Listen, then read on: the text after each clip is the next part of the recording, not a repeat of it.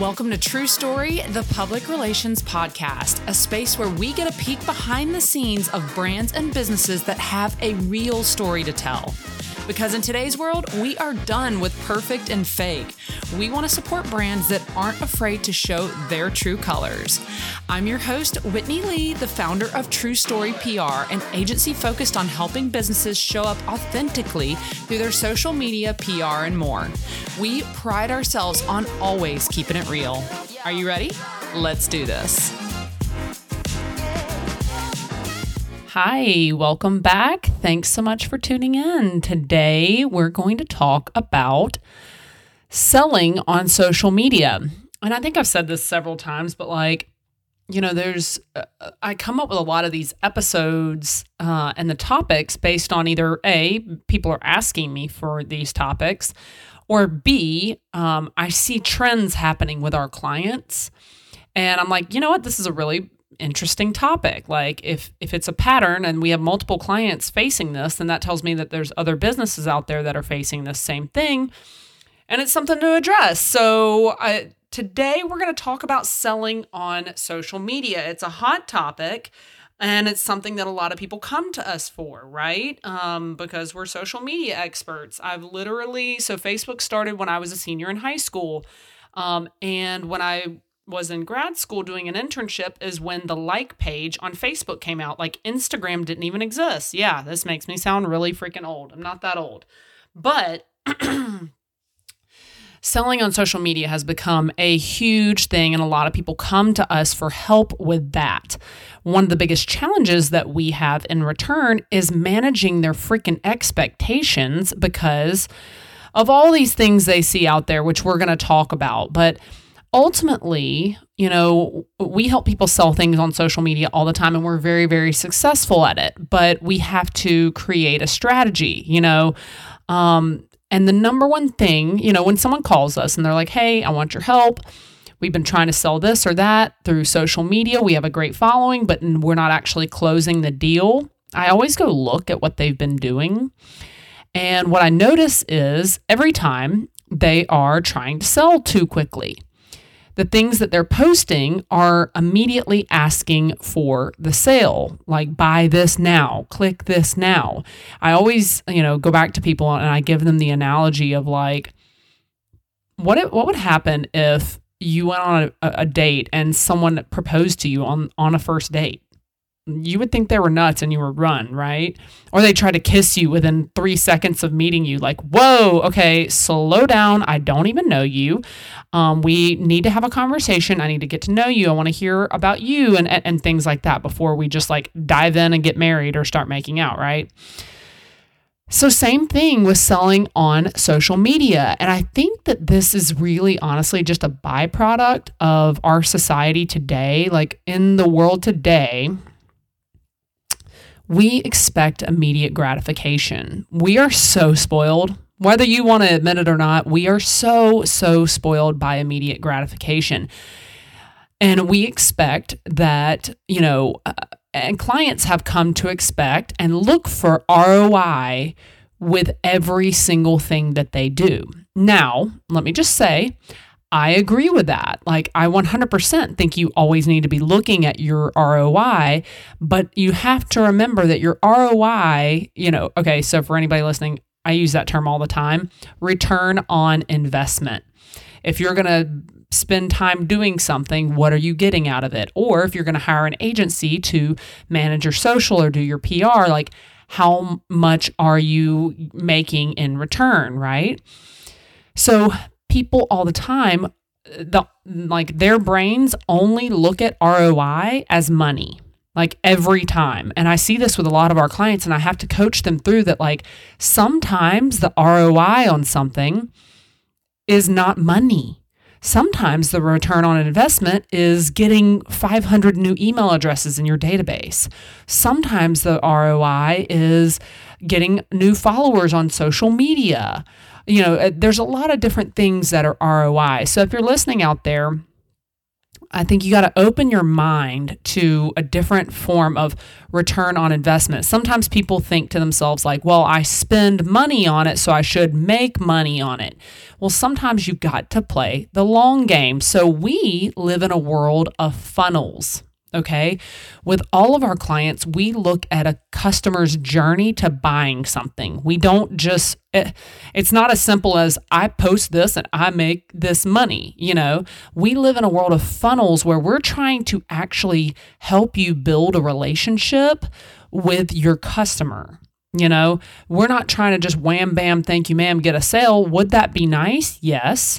And does that happen sometimes? Yeah, sure. But we're trying to help you develop a relationship so this person becomes a customer for life. They become a brand ambassador. They become a part of your family kind of thing, and they buy from you over and over again, not just hit it and quit it kind of thing. Ha ha, pun intended, okay? So we live in a world of funnels. So a lot of people use the KLT thing, know, like, trust. It's very true. First, they have to know about you. They have to hear about you. They have to all of a sudden understand. They have to recognize that you exist. That's knowing you, right?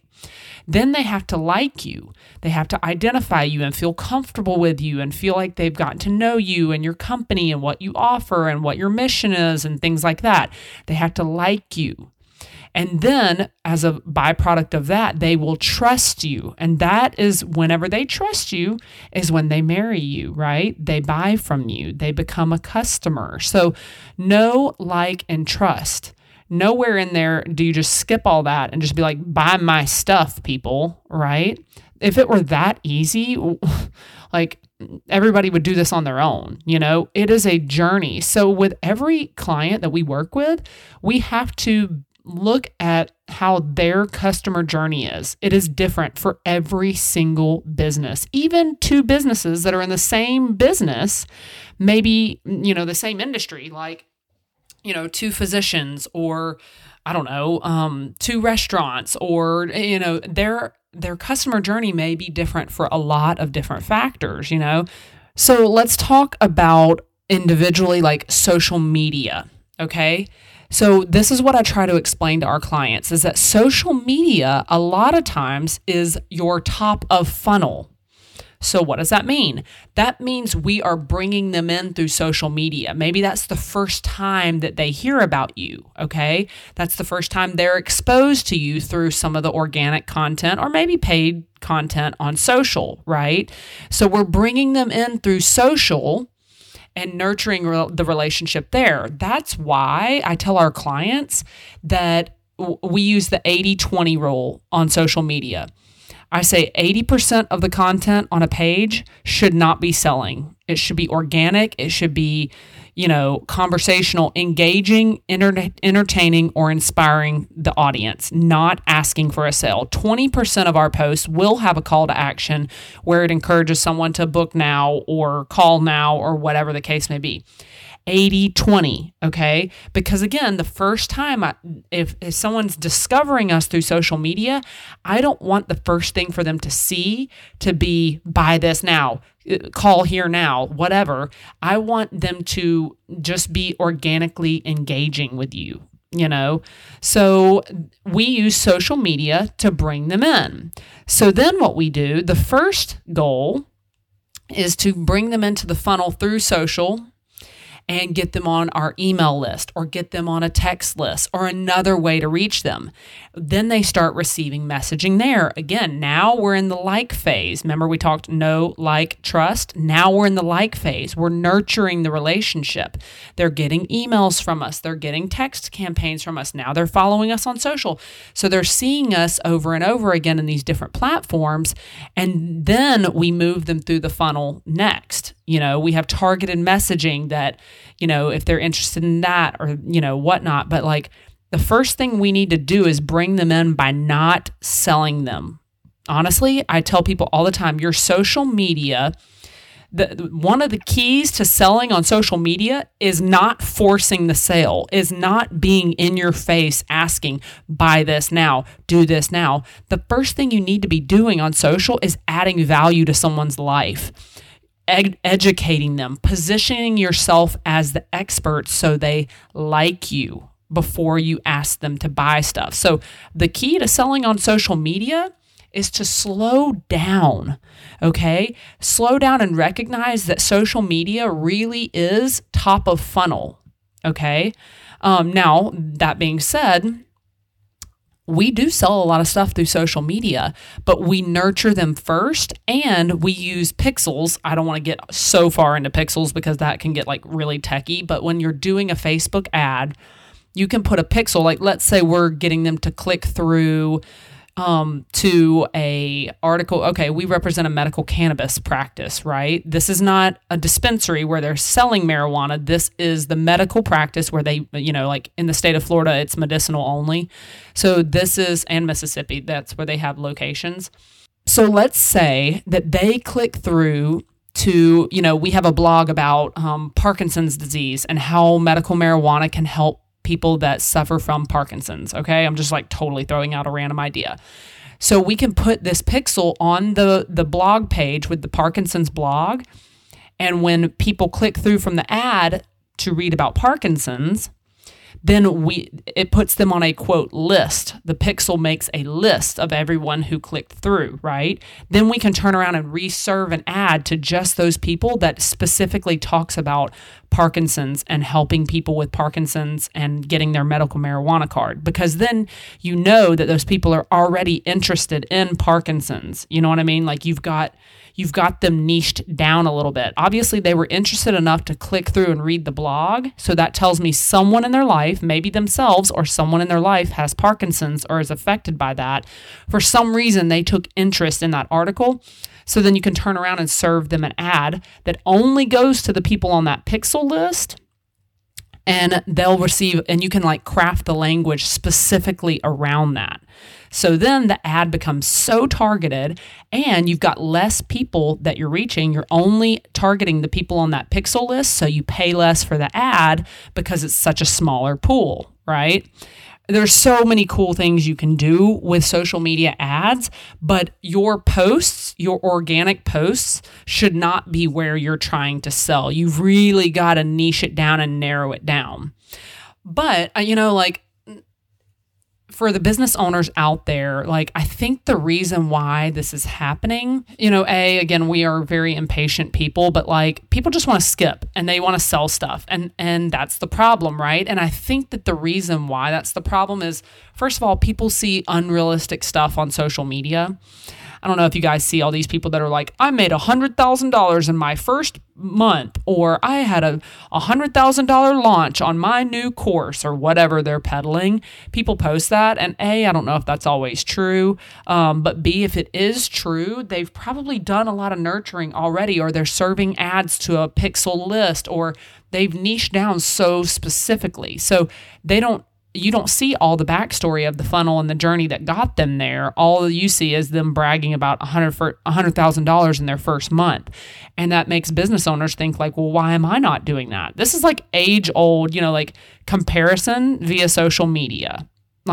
Whether or not we realize this is happening to our brains, it's not just about body image. It's about all kinds of things. Social media makes us compare ourselves to other people, whether it's consciously or subconsciously. So just be aware that a lot of that crap you see is A, people lying, but B, you're not seeing the full story. So also another thing that I see a lot that has caused business owners to have this very skewed vision about selling on social media, they listen, and I appreciate this, they listen to podcasts that give them advice on marketing.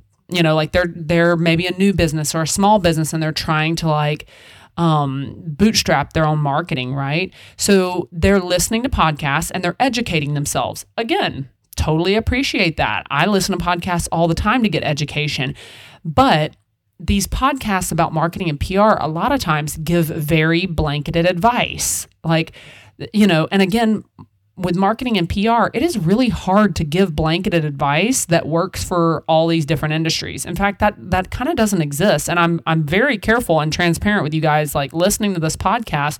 I try to give you very specific examples so you can see the industry I'm discussing. You know what I mean? because I think every industry is so unique. And even within each industry, there's so many things that can play into your marketing and PR, whether it's like the seasonality of the town you're in, your geography, the mindset of the people you're trying to sell to, like the awareness of your products and services. Like, you just have to be really careful about taking blanketed advice. This is also why I don't do packages in this business. I've worked with so many wonderful business coaches, and the ones who have never owned agencies always tell me, like, Whitney, in order to scale, you've got to create packages like package A, B, and C. But I'm like, no, that just doesn't work. Like, people come to us for our expert opinion about what's happening in their business and how to move forward. If I allow them to pick which package they get, that's the whole point. They don't know what they need. Sometimes they think they know what they need, but when I really listen to what's happening in their business, I'm like, no, you don't need package B. You need package C.2. Like, I need to create a custom package for you. So, and honestly, like, that's the only way I can operate, like every business needs an individual plan. Actually, I had a podcast episode about this. It's been a little while since we posted this, but definitely go back and listen to it. I think it was like the red flags about hiring an agency. If you see an agency with packages for ongoing support, I would definitely be cautious about that. Again, I'm trying not to give you blanketed advice because, like, maybe you're working with a branding agency that's going to develop your brand. Well, yes, package A, B, or C. Do you need a logo? Do you need a website? Like, some of those packages, yes. Okay, I get that. That's appropriate. But, like, for doing what we do, like, we have clients on retainer and we're like their marketing and PR team on an ongoing basis. There's no way I could just sell them a package and it just work for their business. Like, I really have to like get in and diagnose what's happening before I can actually say, okay, here's what you need, So that's the problem, is they listen to this blanketed advice and they try to do these things and they're trying to do it all, and none of it's working. So, and that's honestly where a lot of people end up coming to us, because they're just so frustrated of like, I've literally tried it all and nothing's working, but they're just trying what they hear on these podcasts and in these articles. And again, you got to have like someone to really look at your business. I've probably used this analogy so many times on the podcast, but if you're new, hear me out. Okay. It's like going to a doctor. What if you went to a doctor and you're like, oh man, doctor, my head's hurting really bad and I'm here, I need to see a doctor. And the doctor comes in and is like, okay, Whitney, you're feeling sick. Would you like a Tylenol, a Z-Pak, or chemotherapy? You pick. I mean, wouldn't you look at that doctor and be like, wait, what? Like, no, you're the doctor.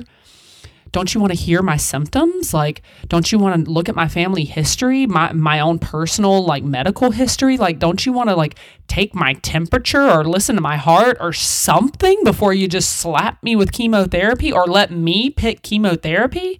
What happens if I pick chemotherapy and I don't need it? All I needed all along was just a little Tylenol for a headache, So same thing here. Like, we are the doctors. I tell people, come in, let me hear your symptoms. Let me look at your history, your medical history, quote unquote, and then let's prescribe you as something that's actually going to help cure what's happening, So I always feel like that's a good example. So, does selling on social media straight out of the gate work sometimes? Sure. But if you really want brand followers, like connection, you want ongoing customers, people that will be customers for life, you have to create a relationship. And that's where I think a lot of businesses miss the mark, because they're in such a hurry to just turn and burn and they're so impatient and they want immediate ROI. And the moment they don't get ROI, they throw their hands up in the air and say like, well, this must not work. We should just get rid of this. We need a new offer. We need a new campaign. Like, this doesn't work. Actually, it probably would work if you would freaking nurture people a little bit, slow down and stop expecting everything to work overnight. I even tell our clients, like, straight up, like, not everything we do works on the first try. Like, are we experts? Yes. But like a lot of what's happening in marketing and PR is testing, you know? It's almost like we're little scientists where we create a hypothesis based off of our education and our experience. And the hypothesis is usually the definition is educated guess, right? It's an educated guess on where we need to start. And then we start looking at the data, okay? And then we tweak based on that. So, and then here I go again on my next soapbox is like, this is why data is so important. Even if you're an expert, I've been doing marketing for 15 years, okay? I've been in the game for a minute. But still, not everything I do works on the first try. Like a lot of it is testing and seeing, you know? So the only way to know if something is working is looking at data. But people hate it when I give them that answer. They're like, well, how do we know if it's working or not? I'm like, well, you got to look at the data. And immediately their skin crawls. Like I can tell that they're just like, oh, well, no. And I think it's because people just run from data. I'm a nerd and I actually really like it. I don't really like numbers, but I know what data to look for and it's not so complicated. Because nowadays you can pull so much data from everything that it does kind of get overwhelming. So I think the reason why people hate data is because they're doing their marketing themselves and they're already so short on time. So the two things that they always skip out on is research and also looking at stats. And what's such a shame is that those are the two most important parts of any campaign. Before you just start something, you've got to do a little research. People hear the word research and they roll their eyes and they're like, I don't have time to do surveys. I don't have time to make phone calls. No, research isn't always like putting together a formal survey. There is such a thing as informal research. Like you can research by looking at other people's Instagram accounts. You can research by Googling to see how many of this or that exist in a certain place. Like there's other types of research you can do. You don't just dive in and throw spaghetti at a wall. And then same thing. So then they skip out on looking at the stats at the end. And immediately all they think to themselves is like, we didn't sell anything. This was not a success. We're done. And that's a shame because maybe they could just look at the data, make one or two tiny little changes, and then it would work. But again, all they are looking at is, did I sell something? Yes or no? Okay, then this was a failure. So it's a shame that people won't take the 5 minutes to just look at data. Or, option number two, I do think this happens sometimes. They get so overwhelmed by the amount of data that's out there. Totally get it. And they may understand some of the stats, but they don't know how to take those numbers and say, okay, since this number is really low, that means this. You know what I mean? It's almost like they don't know how to interpret it. They see the number is low, but then they don't know how to get the number up. So they just kind of like the data doesn't give them any direction. And that's honestly like where we come in. We look at these numbers and we're like, okay, this is low, which means we need to pump this up. This was low, so we need to look at what time this was posted. Or the open rate on the email was really, really low, so we need to test another subject line. Like we know some potential remedies when we see these low numbers. So but my biggest thing I preach all the time is like for people to stop being so afraid of data and just get someone in your life that can help interpret it for you, because that is the key to all of marketing. Mic drop. I could just stop the podcast now and never record another episode if people would understand and acknowledge that. Like data is the key to everything. That's going to tell you why something didn't work. It's going to tell you how to fix it and make it work. So, and what's such a bummer is like we do reports every month for our clients and we send them data and we try to make it so simple of like, here are these things. This is what this means. But I can even say like, I can tell in the next conversation that we had with them, they didn't look at the numbers. So then we got to the point where we have to like talk about it on our calls with them, or otherwise they're just so busy that they don't slow down to look at it, which is okay because they have us in their court, right? Like we are heavily paying attention to the numbers, and we can adjust accordingly, but I still love to educate them because this is their business, right? This is their baby. If my entire team got hit by a bus tomorrow, I want them to be educated enough to where that they can at least speak knowledgeably, somewhat knowledgeably about this and understand what all of it means. Again, like, it's the difference between knowing what time it is and knowing how the clock works. They don't have to know every inner working of the clock, but it is helpful to know the general aspect of data. So just a quick overview, like in our client reports, and every client's a little bit different based on what service we're doing for them and things like that. Here are the numbers that we look at. So on social, we look at engagement rate, their following growth, their click-through rate, because we use trackable links on the 20% of posts that do have a call to action. We use trackable links to see like how many clicks they're getting. So the click-through rate, and then we also look at their top 3 posts and their bottom 3 posts. I mean, like performance-wise, like which 3 posts crushed it, which 3 posts were the lowest engagement. That helps us, know for the next month, like let's stop doing, if a sunset post is doing awesome every single time and getting a ton of engagement, we'll make sure to include that in the next month's content, So those are our social numbers. If you're looking at paid social, we look at reach and impression. Honestly, that's pretty simple. Just like how many people are you getting it to and how many times are they seeing it? That's what that means. And number 2, the cost of action.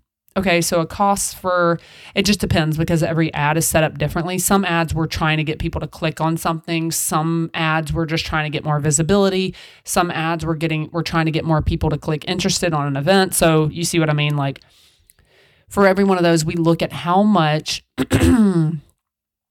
it's costing us to get that response. How many, if it's over $1, usually it's time to reassess. So that's paid social. These are just like the basic numbers we look at. And then under email, we look at open rate. Again, if it's super low, it could just be your subject line. It could be timing. It could be you're not segmenting your lists. The open rate on email is super key because if they never open the email, that's the number one problem. We got to get them to open the email first. Okay. So that's number 1. Number 2 is their click-through rate. And also we look and see like what type of content on their emails is getting the most, are getting the most clicks. So their click-through rate, and then also obviously if their list is growing, we always want to ensure that they're consistently having list growth, because you will have some people that unsubscribe and fall off, but just making sure that we're also growing at the same time. I do look at their unsubscribe rate. If it is abnormally high, then we kind of reassess what's happening and we'll look and see what, they got this email and then we had a bunch of people unsubscribe. That will tell me like that type of content is annoying to those people or it's not what they're looking for. So, if you have a high number of unsubscribes for every email you send, okay, you obviously probably need to pay attention to that. Okay. And then for PR is a little bit different because PR is really about gaining visibility and building relationships. So it's not so data numbers driven, but we look at press coverage, like are our pitches getting picked up? Are our clients getting coverage? Are they getting collaborations? Number of interviews and the reach of each one. We look at those types of numbers. We look at visibility, like, for example, we have a big like fun sign that people can like climb on and take a photo at one of our resort clients. So seeing how many guests are sharing and tagging photos with the sign, like that's, a good way to measure visibility. Influencers, if we're doing influencers, like what does their reach look like when they're posting about our clients? How many people are clicking on the trackable links that we give them when they're posting? Same thing with affiliates. And actually affiliates really are kind of measured more by sales because that's basically just like a fancy word for like referral fees with affiliates. But some other ways we look at it are how many new affiliates are we getting? How often are our affiliates sharing? If they're never posting about us, then they're probably never making sales, right? So we look at that type of data too. And we do look and see how many sales we're getting from affiliates, but we're not going to get sales if we don't look at the other numbers too. So I think overall, a huge part of this podcast, a huge part of my entire business is helping people understand the data so that that can guide them everywhere they need to go, rather than just throwing spaghetti at a wall and being like, did we get sales out of this? And honestly, I just say it jokingly, but so many businesses operate that way. Throwing spaghetti at a wall and being like, did people buy it? Yes or no? Okay, they didn't buy it. Screw that. Let's find something else to sell. Okay, now we're selling this and throw spaghetti at that wall. People are buying that? Nope. Okay, on to the next thing. And they're left scratching their head. So if this is you, don't feel bad. I agree with you that some of these numbers and the data can really get overwhelming. So that's what we're here for. We help people interpret it, and then we, take it and run with it from there too. So I hope this has been helpful. Ultimately, I think the goal is the number one key to selling on social media is remembering that social media is top of funnel. Remember to nurture people on social media. Remember to narrow down your audience, okay? And then that's when you'll actually start to sell on social media, is when you narrow down your audience and your message speaks so directly to someone's soul. It would literally be like, if I saw a post on social media that was like, are you a 36-year-old female who lives in Florida and owns her own PR agency? If so, click here. Oh my God, if I saw that post, I'd be like, they're talking to me. That's me. That is literally me. I'm a 36-year-old woman who lives in Florida and owns her own agency. That's me, that's what you want your customer to feel like, that you need to know them so well that when they see your post, they feel so seen. They're like, yes, that's me. Oh my God, I need this service. I need this product, whatever, So, the key to selling on social media is not trying to sell up front, using it as top of funnel to bring people into your other avenues and build a relationship with them. So thank you guys for listening. If you thought this was helpful, I would totally appreciate it if you would share it on social, tag me, tag the agency. You can tag True Story Public Relations. You can tag me. It's The Whitney Lee.